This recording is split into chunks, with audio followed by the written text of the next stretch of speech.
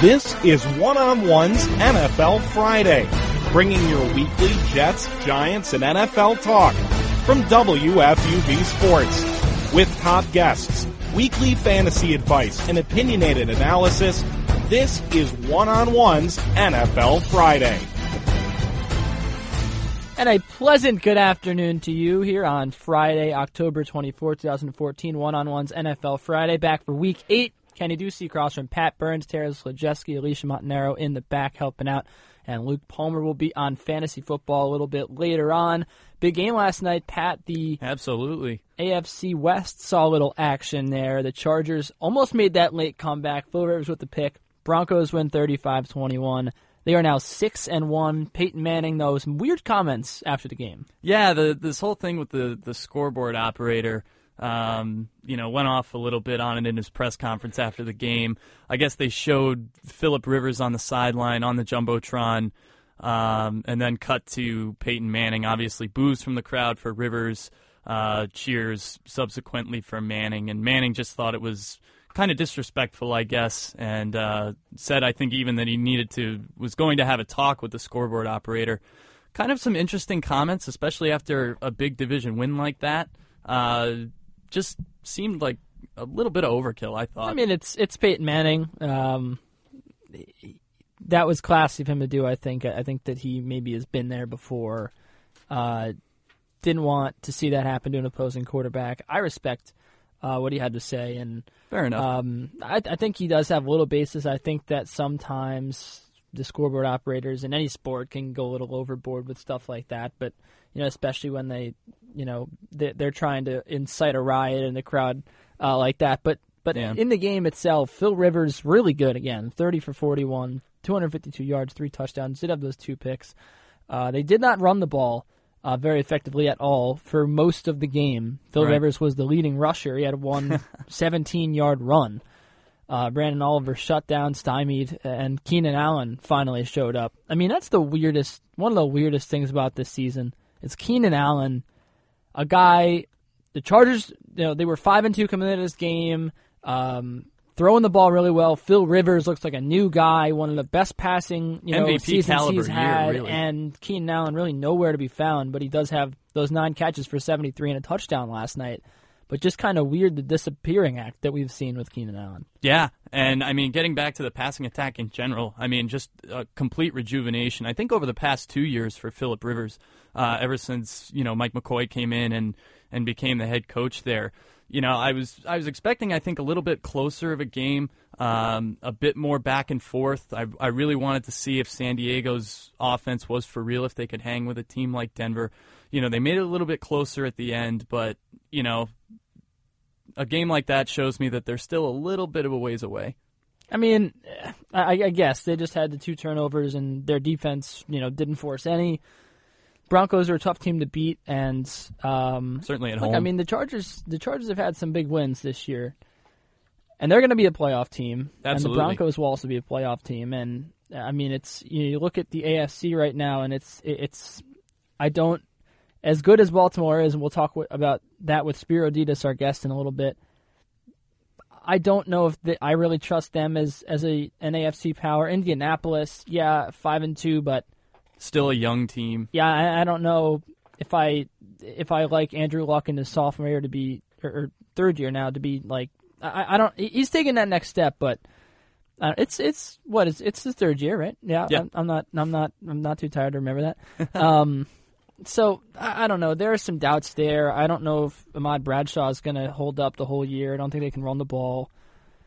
I think it's Denver and San Diego, and then there's just a lot of, New England, obviously, too. And, there's just a lot of teams that could sprout up. Like Cincinnati is still kind of in the mix, 3-2-1. Can't forget about that tie. And Buffalo. Tie makes things interesting. There are a lot of these teams that could, kind of come out of the woodworks and make a run for the playoffs. Yeah, so that's what I was going to ask you. I mean, it's clear, obviously, now as we hit Week 8 here that Denver's the class of the AFC. I think we all pretty much expected that. Right. But, do you see one team that, could potentially come up and challenge them? Because, it sounds like you don't. I don't think I do. If you look at it right now, if the playoffs were to start right now, Indianapolis would be that 2 seed getting that other bye. And we just talked about how they're still young. They've already lost to Denver once this year. That to me is the first team I would look at as, the biggest threat. And to me, they're not there yet. So, I think this is Denver's, as of now, and again, it's still early, this is clearly Denver's conference to lose. Yeah, there's a lot of unproven guys that are playing big roles for a lot of these teams that I don't know, whether it be young guys or surprises. Is Baltimore going to be able to run like this all year with Justin Forsett? I'm not sure. Right. Steve Smith is very old. He's been playing well, but he's kind of seen a decline, over the last few weeks. Will you see that break down over the course of a long season? And then Brady, he's old. They just lost Ridley. Who knows if Vereen can, step into a 3 every down back, although I think he does do it very well. Right. And he did against the Jets, and I think he'll be fine. But, all of these teams, though, like you said, there's nothing as surefire as Denver right now. Not even San Diego. They've lost 3 times now. They're 5-3. You look at Pittsburgh. Pittsburgh with a win this week, they're the same as San Diego right now. And honestly, with Le'Veon Bell, the way Roethlisberger's lost weight and he's been playing well this year, it's a big game against the Colts. If they win that game, I think they're the second best team, and I think records would show that too because Indianapolis would also be 6-3. So that could be the game of the week. Right, and Pittsburgh would be sitting there at 5-2. Pittsburgh has surprised me this year. I thought they were really in for a down year, especially after the season they had last year, which was very much a disappointment. They were an older team. I know they got younger going into this year, but I think they were still maybe a year or two away from competing again. Still rebuilding, trying to transition, and they've they're sitting there at 4-2. Like you said, a big home game against Indianapolis this Sunday. To me, that is a big opportunity for them to really reassert themselves in this conference because it's been a few years now since they've really made some noise there, and, they've made the playoffs a couple times as a wild card team, but it's been a long time since they've, won that division and, really gotten deep in the playoffs. Yeah. They're a young team, and, I don't think a lot of people expected Pittsburgh to challenge for one of the best teams in the AFC this year, and I think let alone in their own division. It's not like the AFC is bad this year. It's just there's so much parity that it's really hard to tell what's going to come out. As for the NFC, Pat, not as much parity. I think there's some clear lines drawn that Dallas and Philly and Arizona, I think, are here to stay. Green Bay as well, though 5-2. I think they're a little bit better than their record. They've won 4 games in a row now. Detroit's in there too at 5-2. They're actually leading that division right now with the tiebreaker over Green Bay. And then of course you have San Francisco lurking in the balance, but there are a lot more teams here that you can trust than in the AFC. Although that NFC South division is very weird right now. Very weak. Yeah, Carolina at the top 3-1. And New they haven't Orleans even looks like trash. Yeah, at 2-4. Carolina to me hasn't even really been all that impressive. They were a team that was kind of slow out of the gate. Oh, of course not. They've been bad. And like you said, New Orleans has really plummeted. Atlanta, can't get off the ground. The Saints are playing the Packers. I think that's another loss. You look. Everywhere else you look, the Panthers are playing the Seahawks, the Vikings are playing the Buccaneers. Right, that's the North, but or the Buccaneers are in there. But and that's another interesting game too. The Panthers and the Seahawks this week because the Panthers, they need a win in a bad way. Like we're saying, they need to assert themselves as one of these powers in the NFC. They could do it. They're on top of the NFC South. They can make the playoffs. It just their point differential is not very good right now at -37. The New Orleans has played a lot closer games, but I don't know. We'll see what happens. That New Orleans game too. We chalk it up to another loss to Green Bay, and that game's at home for New Orleans, a place where they historically have been so dominant. And to go back to that Carolina game, I think it's just as important for Seattle. Seattle's sitting there at 3-3, in a division that's even more competitive, I think, than we imagined it would be at the start of the season. And they lose this game to Carolina. They're sitting at 3-4, looking up at Arizona, which they are already, and, trying to keep pace with San Francisco. It's certainly a moving week in the NFL. I think that we're going to it's going to be a lot more clear who's here to stay after this week, but I mean, another game, the Lions and the Falcons in England, not in New England. How's that going to affect both teams? I mean, both teams need a win. The Falcons are still in the thick of it in the NFC South. The win puts them right there. The Lions just need to keep winning to be able to keep pace with Green Bay. So, yeah, I mean, there are so many interesting games this week that I think we're going to learn a lot this week, maybe more than any other week thus far. Now we welcome in Spiro Dedes, voice of the NFL on CBS. You can follow him on Twitter at Spiro Dedes, a WFUV alum, one of our good friends here. Spiro, first off, the AFC North, you're out calling the Browns game this weekend. It's been interesting. You've seen a lot of it. And I'm curious, can the Browns hang in this AFC North? Well, I mean, with the exception of last week, guys, they've looked pretty good. They've played well in the divisional games. They probably should have beat Baltimore in a game that we actually had a chance to call here in week 3. They handled Pittsburgh the second time around. They probably should have beaten them the first time, week 1, when they were down at halftime big and then had that frantic second half comeback that just came up a little short. So, with the exception of last week and with the exception of 1 or 2 other games where they've been kind of so-so, they've looked good in the division. Now, I don't think this is the best division in the NFL, but in terms of competition and the number of teams that are still in the race at this point, I think it's not outlandish to say that this team could compete. Now, they don't have the track record of, say, a Baltimore and a Pittsburgh team that maybe has been a little bit down but has been there before. But they feel like they have enough here to compete for the division, there's no doubt. Sticking in the AFC North and speaking of Baltimore, they lead that division right now at 5-2.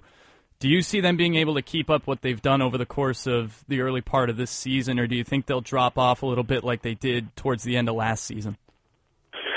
Well, we've had a chance to see Baltimore guys now 3 times this season, and I have to say the only thing that to me could derail them from winning that division, at least from what I've seen, is injuries. On paper, they are by far the most talented team in the division. Started a little bit slow. The new offensive coordinator in Gary Kubiak. I think the belief was that it was going to take them a little bit of time to get accustomed to his system, and I think that's what we saw. But now, the last couple of weeks, I mean, we had them in Tampa 2 or 3 weeks ago where they were up 38-0 in that game early in the second quarter. When they have it figured out, they're as deadly an offense that there is, certainly in that division and probably in the AFC, with the exception of Denver, maybe 1 or 2 other teams. But the only thing that could prohibit them from winning that division, as far as I'm concerned, is injuries, because he's got an array of weapons that he hasn't had for a couple of years. And as we all know, when you keep him upright and you give him a shot to get the ball down the field, he's pretty good. Well, I mean, maybe it's injuries, maybe it's a guy falling off a little bit towards the end of the season, but 2 guys in particular, Steve Smith on that team and Justin Forsett. Do you believe in them playing the way they are right now for the rest of the year? Well, Steve Smith, I think, deserves a lot of credit for what he's doing, guys. I mean, you look at his age, and you can go down the list of some of the great wide receivers in the history of the sport. Very few of the guys have remained productive at this stage of their careers. 13, 14 years in. And when you look at his body frame, you'd think with the punishment that he's taken over the years that he would start to break down at this point. But speaking to people in that organization, speaking to people on other teams around the league that we've talked to, they're talking about Steve Smith like he's, 7-8 years into his career. He's still playing like he's at the height of his, physical gifts. Justin Forsett, to me, is the bigger surprise, to be honest with you. They kind of picked him up as an afterthought from Jacksonville, just hoping that he'd kind of bring up the rear. Because keep in mind, before the whole Ray Rice scandal broke out, before we knew what the suspension was going to be, the belief was that, he'd serve his 2-game suspension, then Rice would be the guy, Bernard Pierce after him, and maybe this kid Taliaferro, who's been a pretty good rookie for him. Forsett was just basically an emergency back. And suddenly he's become their number 1, and he's performed at a pretty high level. So, your question, I think, is valid in that he doesn't have the track record of being a guy that can be your workhorse over the course of a 16, 17-week season, but up to this point, he's been a hell of a pickup for him. Spiro, moving over to the Jets now, they bring in Percy Harvin. We all know the talent he has on the field and how he can help the Jets on the field. But obviously there was a falling out in Seattle that, led to him being traded. How do you see that kind of fitting into the Jets locker room, between Rex Ryan, potentially being on the way out, Geno Smith having his leadership questioned throughout the course of the season? Where do you see Percy Harvin fitting into that locker room situation? It's hard to say, guys. The Jets to me are what they are at this point. They're 1-6. I think you've got a GM that's desperate to kind of make a move right now to shake up the locker room. You've got a head coach in Rex that I think is certainly feeling the pressure of maybe this being kind of the last stretch run for him if they're unable to figure it out and win some games. They have so many deep issues in that team, starting with the quarterback, starting with the offensive line, the defense and the secondary and all the issues that they've had. Percy Harvin, while he always has an upside and he's always this guy that we talk about potential with him and his incredible speed and, his home run ability, their problems are so deeper than that guy. I'm just not sure what kind of an impact he could have. Now, can he go out and make a couple of plays and help them win a few games? I mean, there's no doubt. He's electrified teams. He's had some huge moments over his career. But to me, the bigger issue is who is their quarterback going to be long term? What kind of player is Geno Smith? Does he have, a response to all this inconsistent play that we've seen from him and his inability to really be the kind of leader that I think they were hoping that he'd become? So Percy Harvin, it's to me just kind of a desperate move at this point by a desperate team. Hopefully they can figure it out, but 1-6 at this point, who knows where they go from here. Well, Spiro, you say the Jets are what they are at this point, but on the other side of the coin, are the Seahawks what they are at this point? They're 3-3. It doesn't look like their prospects of making the playoffs are fantastic. Just lost to the Rams. Is this concerning at all to you if you're a Seahawks fan? Well, sure, but this is the NFL, guys. How many times do we see a team win a Super Bowl and then come back and perform at a high level? It's such a brutal schedule. It's such a brutal process to go through that. Then you throw in all the emotions of winning a title, having to refocus. A shortened off season compared to most other teams. It's just kind of a perfect storm that lines up against you. Then they have this issue with Percy Harvin that I think fractured that locker room a little bit. But, listen, you're 3-3. It's still early in the year. The pendulum swings so far in this league from week to week. If there's one thing I've learned covering the NFL the last couple of years, it's never as bad as it seems. It's never as good as it seems. And it's kind of an old, tired cliche, but it's so true. In this sport, more than any other league, more than the NBA, more than Major League Baseball, more than the NHL, it's such an emotional game. And the fans, I think, are emotional because of it. And sometimes we tend to overreact. So, if you're a Seahawks fan, sure, you're concerned. But if they can somehow get into the playoffs with that home field advantage, there's not one team in the NFC that wants to go there for a playoff game. All right, Spiro, one more for you, and then we'll let you go. Curious, in the AFC, you look at the division leaders, New England, Baltimore, Indianapolis, Denver. Outside of them, which one of these teams do you think could make some noise and vault themselves into a playoff position, whether it be Cincinnati, Pittsburgh, Buffalo, San Diego, Kansas City? Which one? I would say Cincinnati and San Diego. We've had we had the Chargers, not this last week, obviously last night, but last Sunday, the home game that they lost against Kansas City. And, I know they've now lost a couple games in a row, but Phillip Rivers is playing at such a high level. If they can figure it out, if that defense can continue to play kind of over their heads like they have been, Chargers are going to be a pretty tough out. And Cincinnati, who we've had once, we'll have them again next week. The Bengals, to me, on paper, are as deep a team as there is in the league. You can make a good argument that defense is as good as any other defense in the NFL. There have been weeks where they've underachieved a little bit, but Cincinnati and San Diego are probably my two teams. In Indianapolis, obviously, at 5-2. I'm not sure if you mentioned them, but they're obviously a team that could be reckoned with Andrew Luck. But again, every year we're talking about teams at the week 8, week 9 mark. And 4 or 5 weeks later, it's almost a completely different conversation. So I think there's still so much that's going to unfold in this league, and that's the great part about the NFL. It's so hard to prognosticate and predict what teams are going to be in that driver's seat come playoff time, because as we've seen, it's not always how they start; it's which team gets hot right before the postseason. And, whether it was the Giants a couple of years ago making their Super Bowl run or whoever else you want to put in that category, you don't want to make your predictions too prematurely because as history has shown us, it's all about which team gets hot at the right time.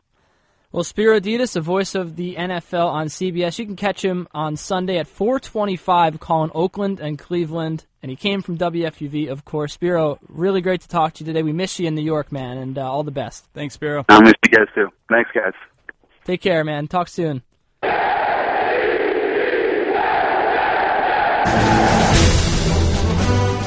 And as always, we're filled in with what's going on with Kelly Coltis. Is it too little too late? The Jets acquired wide receiver Percy Harvin from Seattle right after their 6th loss in a row. Harvin brings talent to a lackluster group of wide receivers. He's quick, he can line up both in the slot and on the outside, and he has great big playability. Harvin can even return kicks as we saw in the Super Bowl, something the Jets have struggled with this season. Still, head coach Rex Ryan tells fans to temper their expectations. It's hard to expect a guy to come in and learn an entire offense. We'll see, where he's at and all that type of stuff, but, we're going to use him. It's not, to expect him to play 50 plays or something like that. That's probably unrealistic.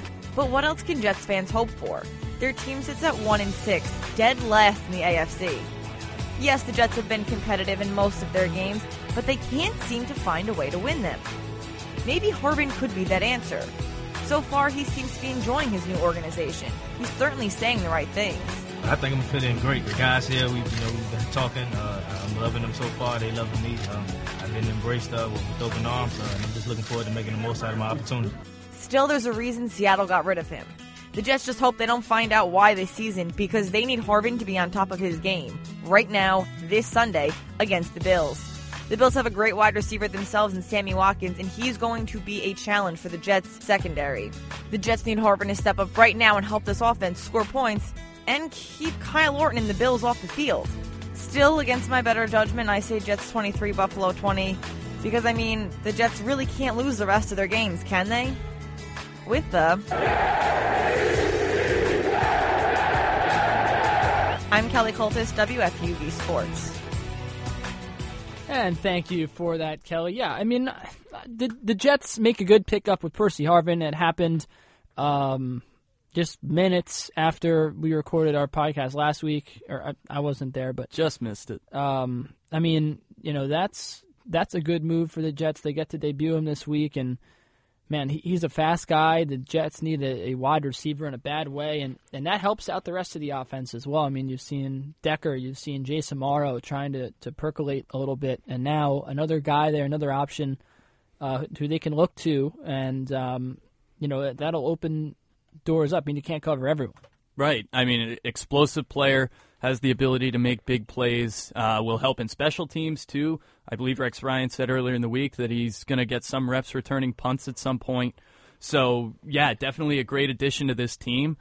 But like Kelly said in the report, Seattle did trade him for a reason.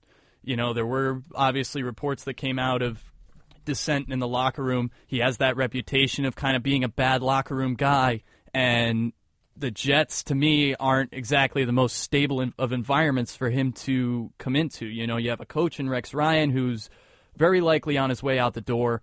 You have a quarterback in Geno Smith who has been inconsistent. His leadership has been questioned at points during this season.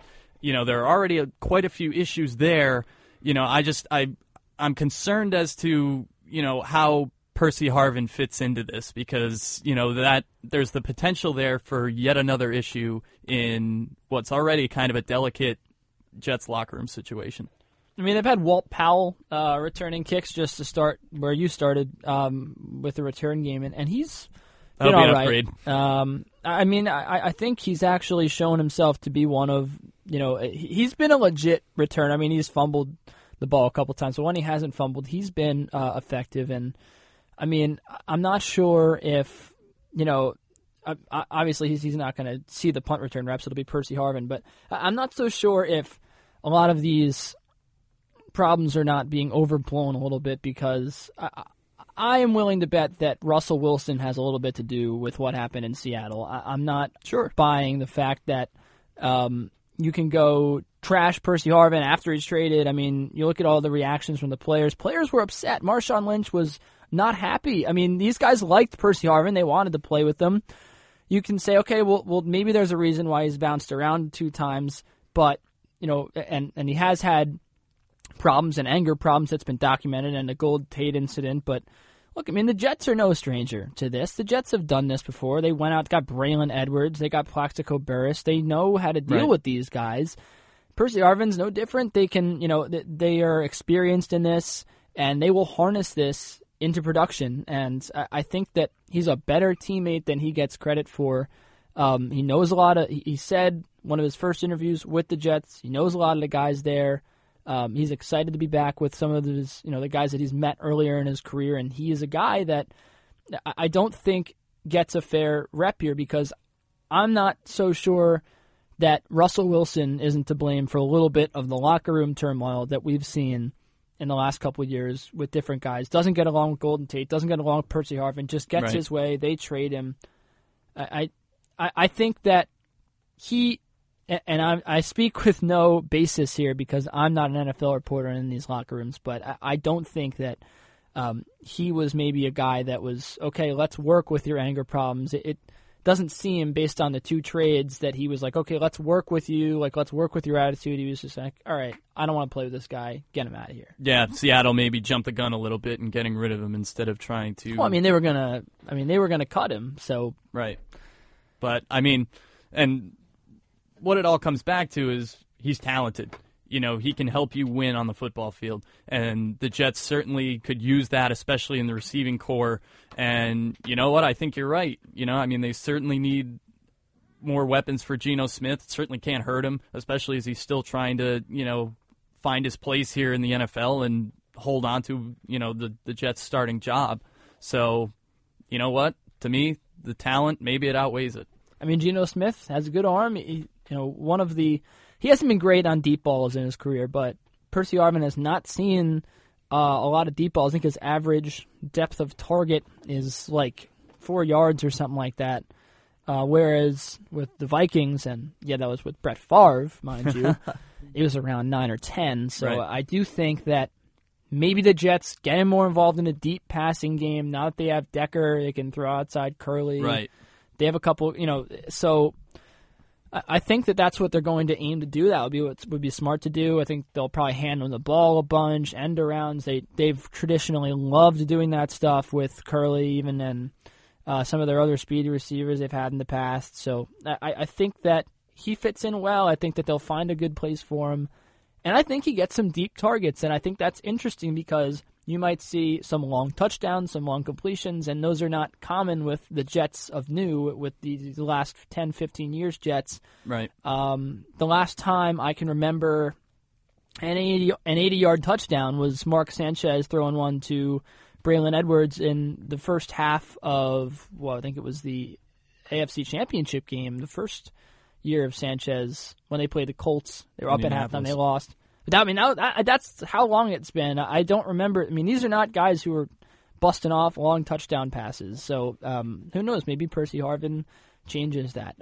But I think that you can't go wrong with this move. They give up a mid-round pick. Smart move by the Jets. Yeah, and when we talk about the Jets, a lot of times we talk about how hard it is for them to get going in games and how they can get down, early at times, and then it's hard for them to catch up. That's happened to them a couple times this season, game like the Chicago game.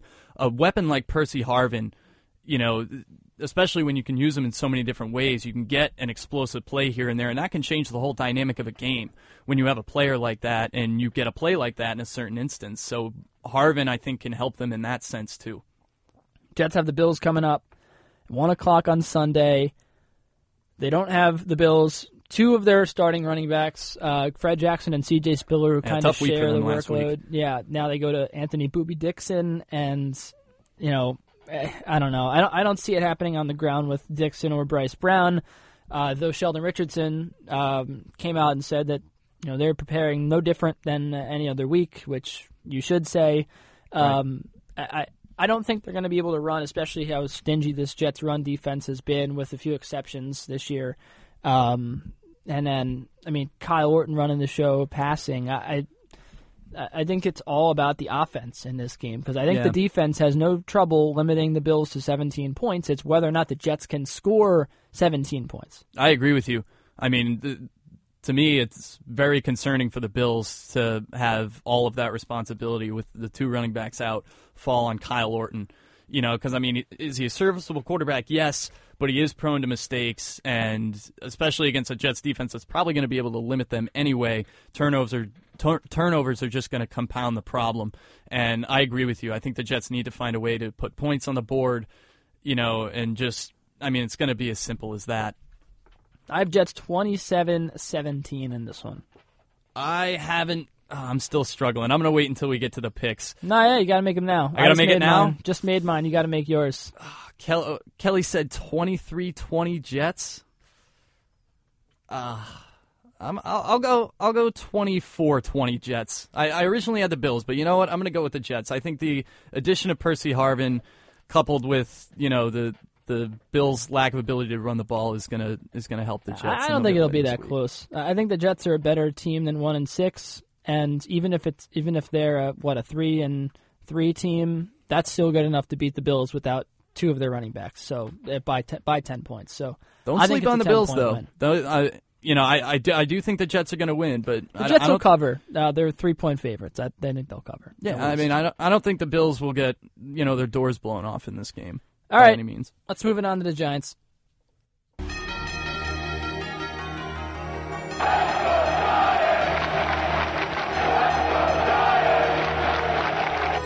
Christian O'Hara helps us out with that.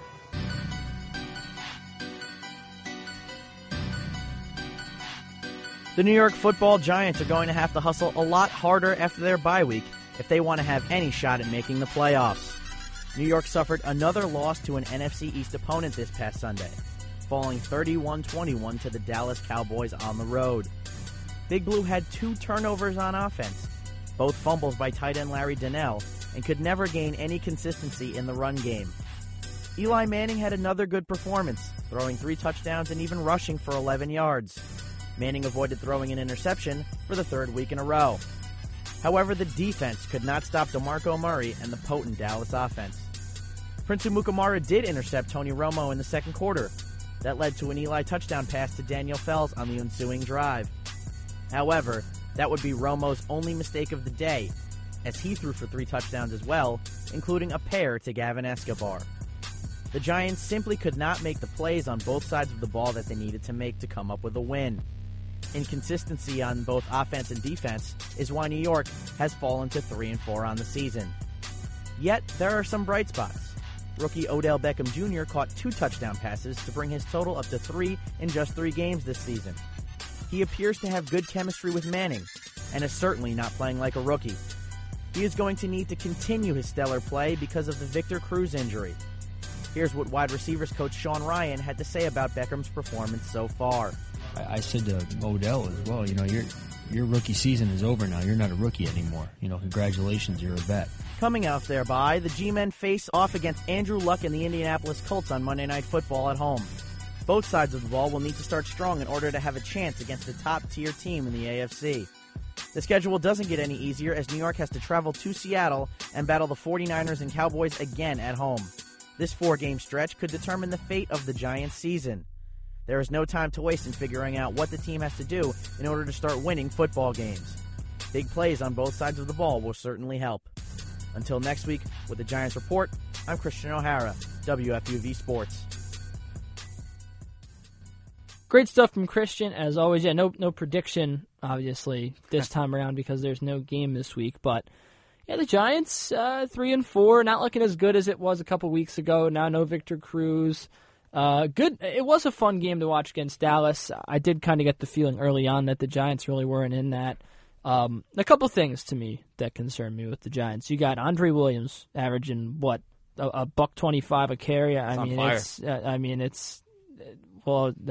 He's averaging like 2 yards a carry right now. He's not on fire, but $144. No, let's just start over because I said per carry. I didn't say per game. I'm sorry. My fault. Yeah, it's okay. Something up.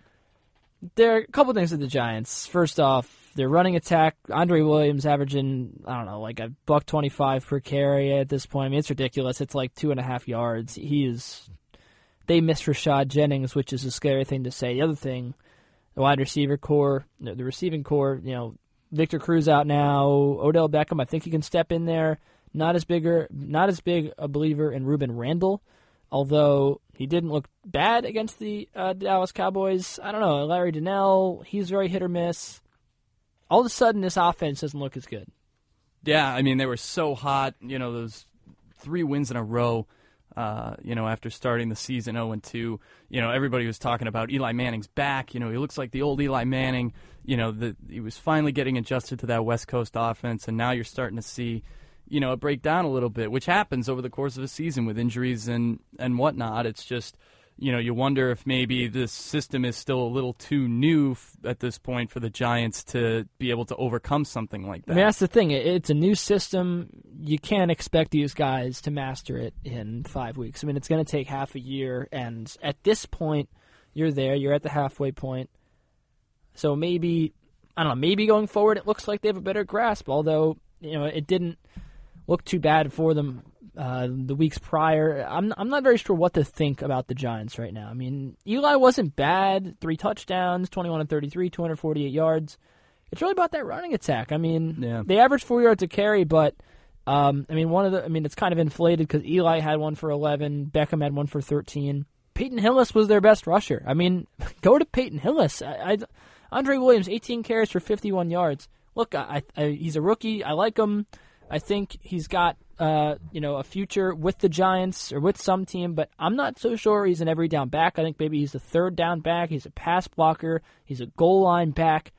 This guy is not a starting running back, especially right now. We're not sure what it'll be like in the future, but you can't start this guy right now if you're the Giants.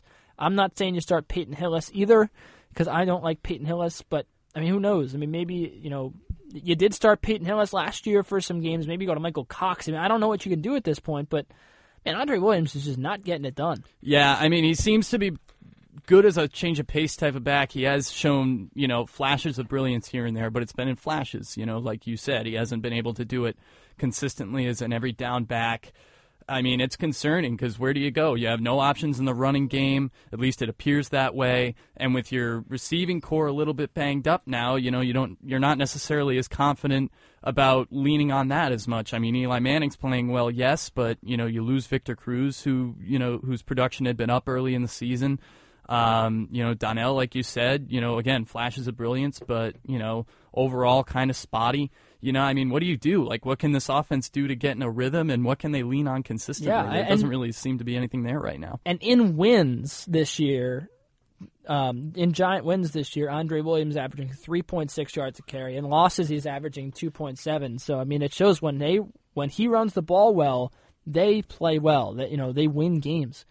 And right now, I mean, that yards per carry average down to 3.1, and it's just pedestrian at this point. But, I mean, aside of that, the defense didn't look too good either. Letting Escobar shred him up last week for 3 catches, 65 yards, 2 touchdowns. Des Bryant went all over him. I mean, but that's expected at this point. I don't know. Yeah. I'm not a believer in I never really was a believer in the Giants this year. And a big game coming up for them, too, after the bye week with Indianapolis, because that's going to be a litmus test for them. And then they got the Seahawks. They have a couple of games, coming up after this bye week that are going to be really, really tough challenges. You said it. They host Indy, then they're on the road at Seattle, then they got to come back. San Fran and Dallas at home. They go to Jacksonville and Tennessee. There's a break. And but then the end of the season, look, I mean, even Washington at this point, they're hosting Washington, go to St. Louis, host Philly. Those are 3 tough games. And you got 3 tough games at the end. You got 4 tough games coming up. You got a nice little 2-game break in the end in the middle with Jacksonville and Tennessee. But man, I mean, you can see all of those being losses. I'm not saying they're going to be. By no means do I think they're going to be all losses. But if you were picking them, though. Chances are at least most of them would be. You got 8 games left? I mean, there's a good chance this team goes 2-6 the rest of the way out, finishes 5-10, or they can't finish 5-10. Maybe 6-10. Yes, 6-10. I think there's a chance that this team could finish 6-10 and go 3-6 the way out. I mean, that the division is also shaping up, at least at the top, to be pretty competitive. I mean, you have 2 one-loss teams. Right, in that's that, the thing. In that You're division. not winning that division. The wild card, No too, we way. were talking about before, parity in the NFC. A lot of teams that are, Philly's second in that division, Green Bay and Detroit, even Chicago with the same record as the Giants. I think they will vault themselves ahead. You kind of skip over the South Division, but San Francisco, St. Louis is just 2-4, but who knows? Seattle's 3-3, Arizona's 5-1. 4 decent teams in that NFC West. You got 2 or 3 pretty good ones in the North, and now 2 good ones on top of you in the NFC East. I don't think you're making the playoffs this year. I think we're 7 games in, but I think we know that they're not making the playoffs, and that game last week was critical. Yeah, I mean that might have been the last opportunity that they had to. Which is weird because it's still week 8. Right. I mean, it's still relatively. It was their first game against Dallas of the season. Looking at that whole NFC, just look at those. Right now, what would be the top 2 wildcard teams, Green Bay and Philadelphia. Those are 2 teams that, normally we're talking about being division winners. They're not going anywhere.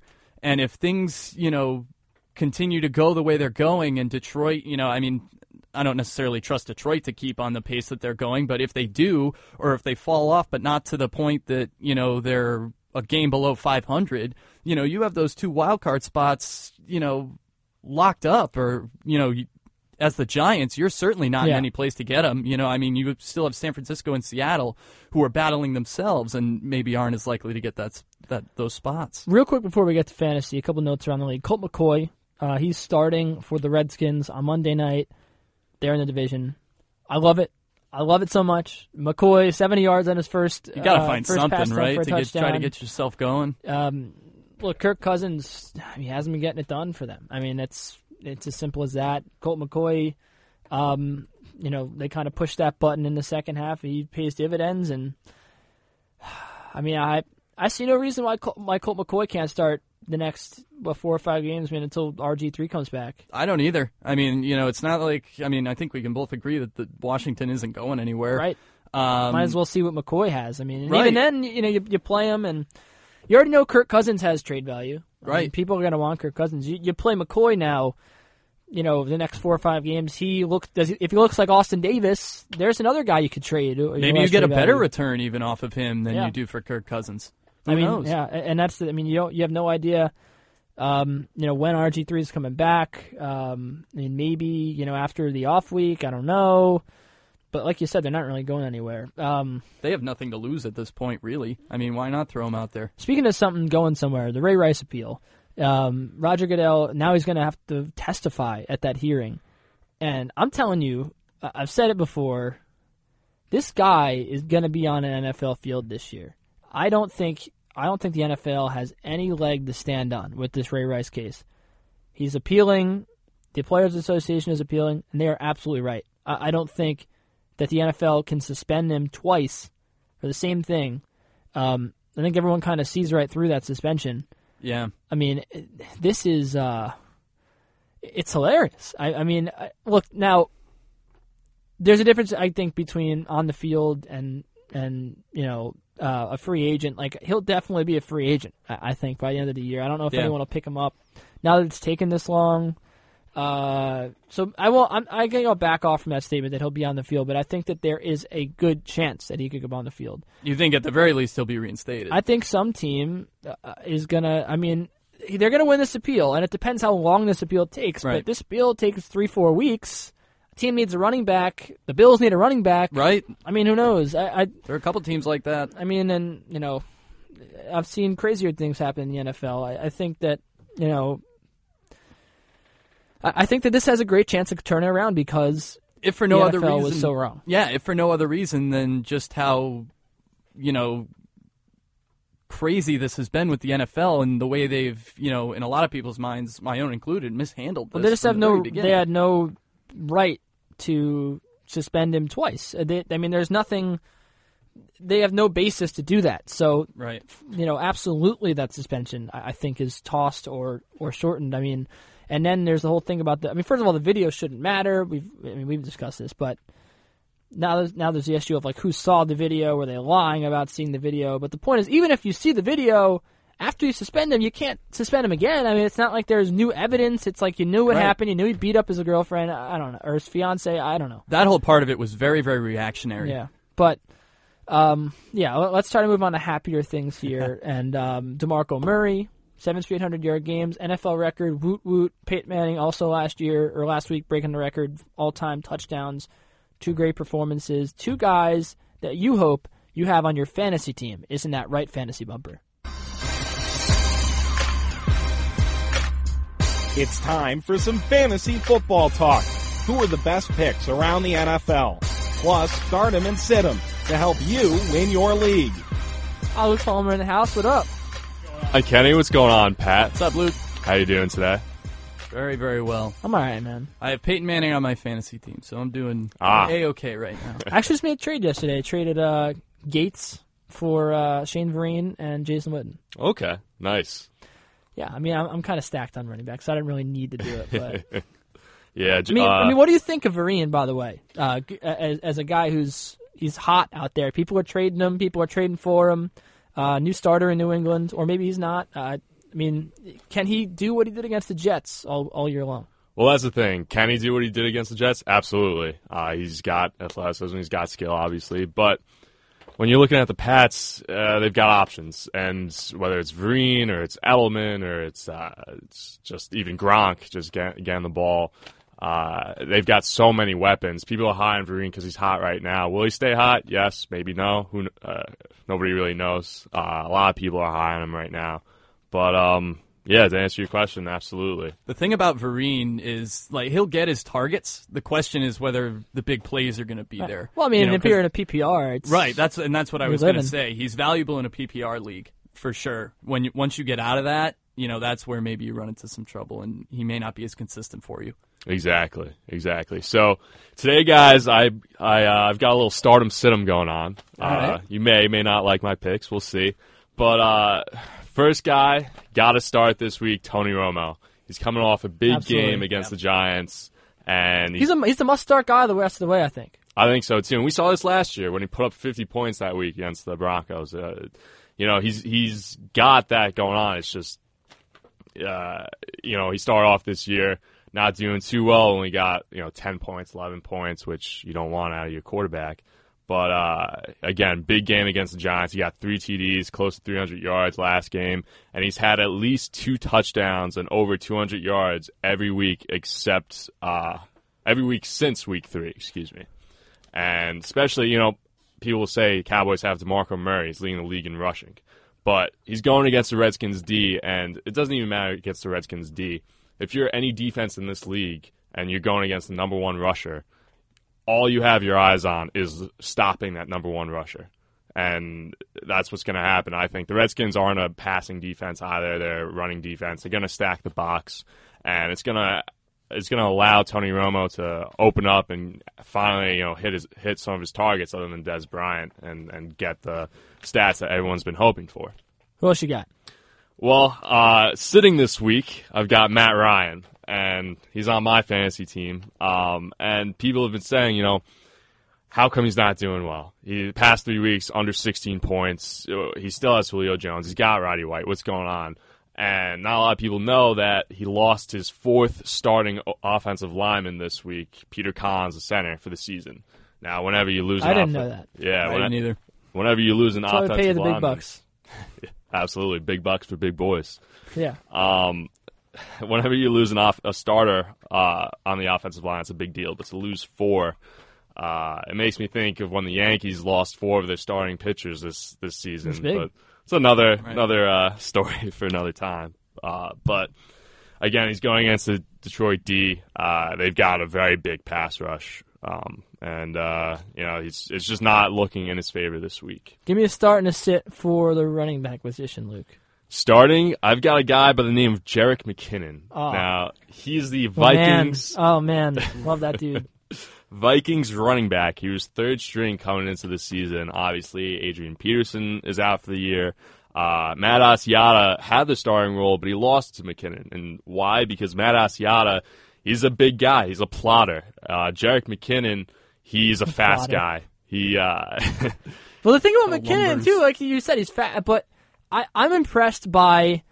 He had, I think, like 12 rushes with like 3 or less yards, but when he gets in space, he makes guys miss, and he makes the most out of that. Absolutely. And he can kind of do it all except for he can do the power run. You know, Coach Mike Zimmer told him this week, hey, I want you to get 3 yards after contact average. And he averaged 3.5 yards, which is insane for an NFL statistic.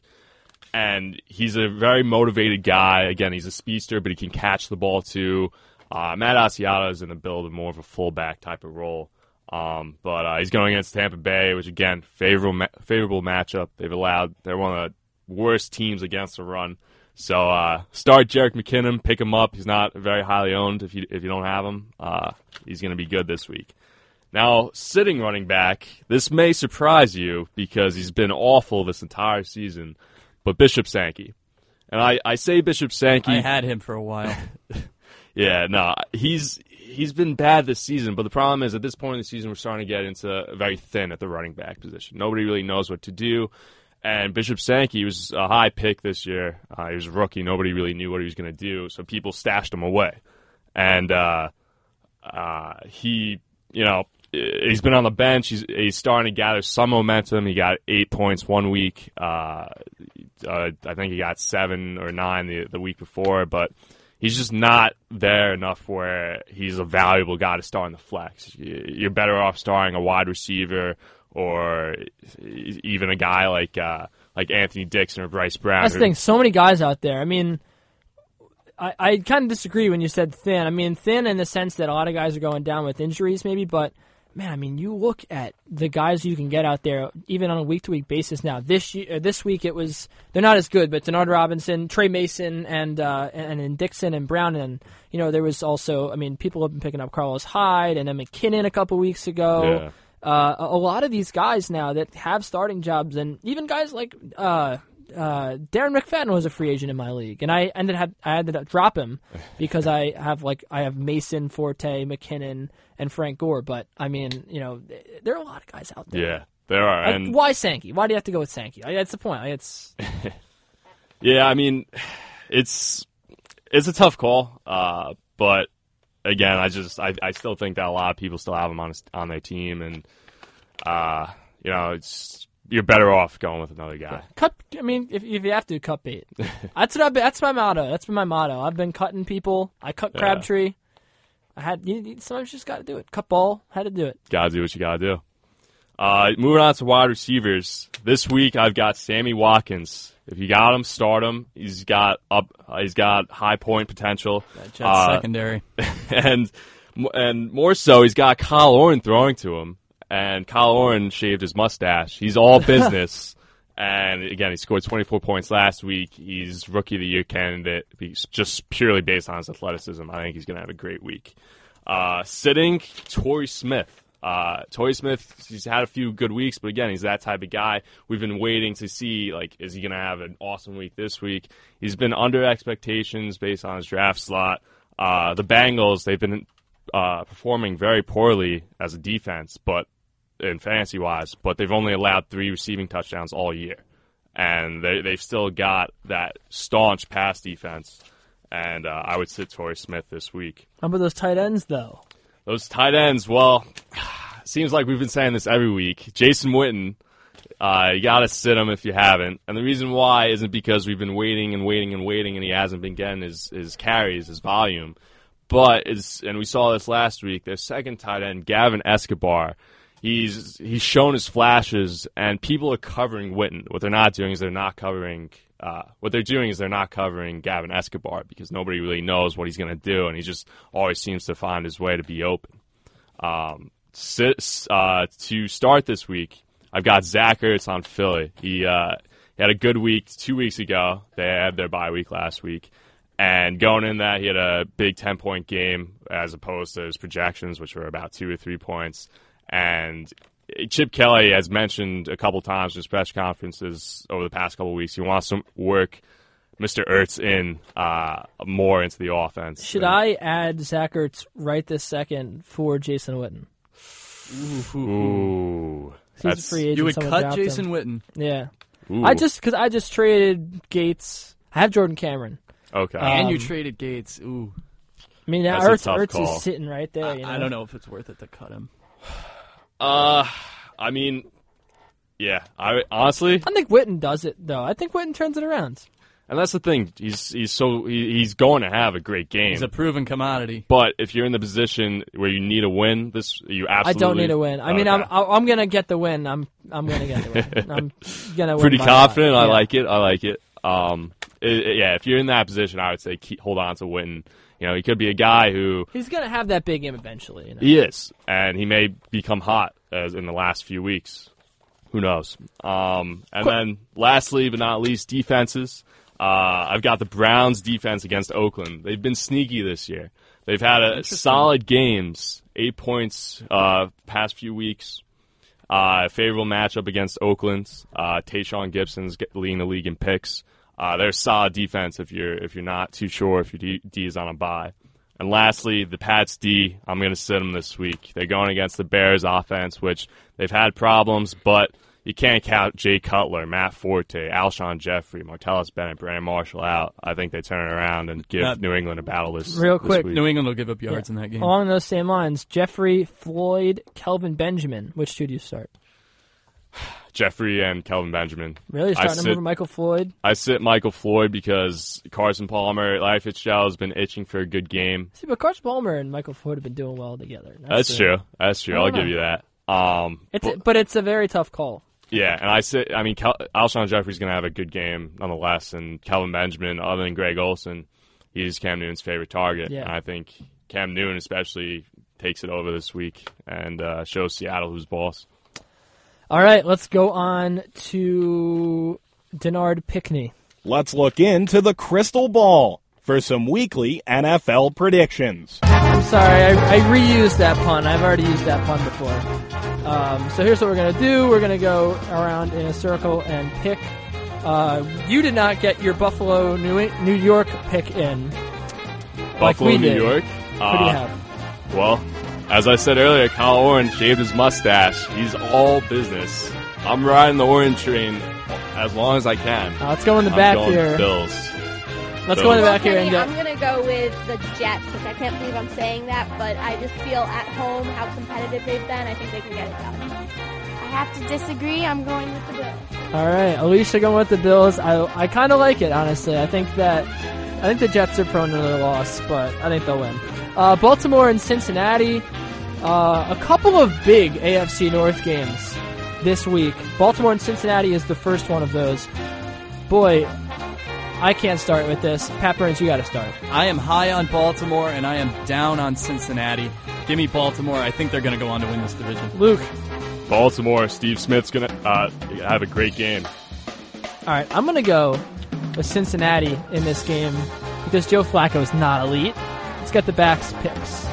I'm going to agree with Pat and Luke. I'm going with the Ravens. Yeah, Kenny, you're going to be all by yourself on this one because I got Baltimore too. That's how I like it. Philadelphia and Arizona, two great records, and this is going to be a test of which one is for real. Man, I gotta go with Arizona. I'm gonna go with Arizona in this game. Yeah, I'm going to go Arizona at home. Pains me to say this, but fly, Eagles, fly.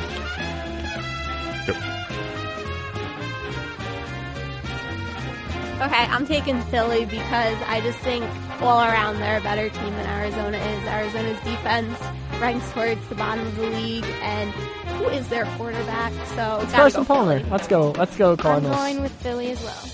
All right, let's go Cardinals. I love this. Indianapolis, Pittsburgh. We were talking about this before. Pivotal for both sides. If Pittsburgh wants to come back into this playoff race, they need this game. It is in Pittsburgh. I'm sorry. I hate you, Andrew Luck. I'm going with the Steelers. Normally I take the home team in games like this, but I still am not entirely sold on Pittsburgh. I like Indy. I like what they're doing this year. I think they're going to make some noise come playoff time. I'll take Indianapolis. They just seem amateur to me, Luke Palmer.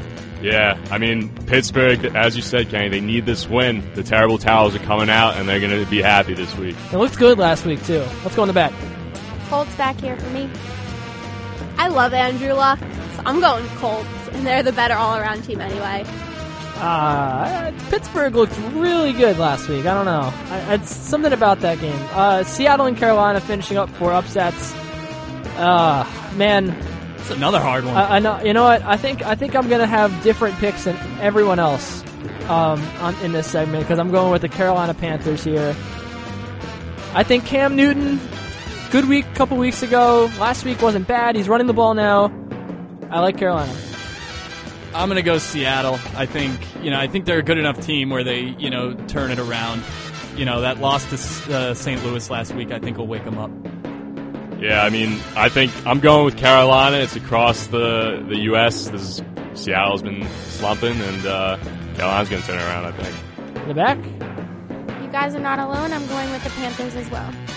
I gotta go with the Seahawks. I don't think Carolina's been that great this season, and I think Seattle has a good opportunity to get things back on track.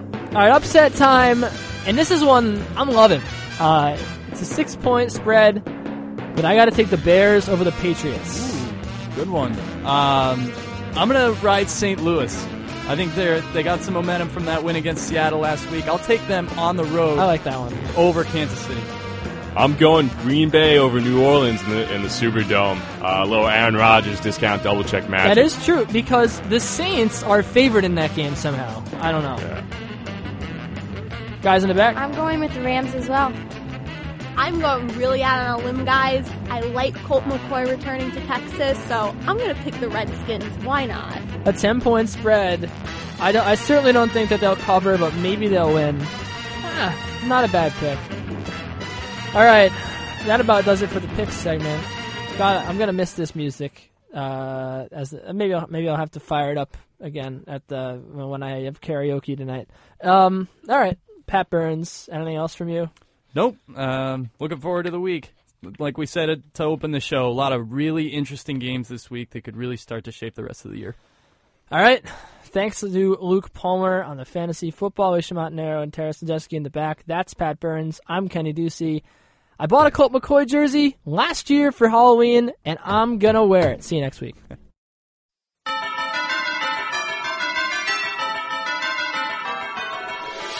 This has been One-on-One's NFL Friday, only on WFUVSports.org.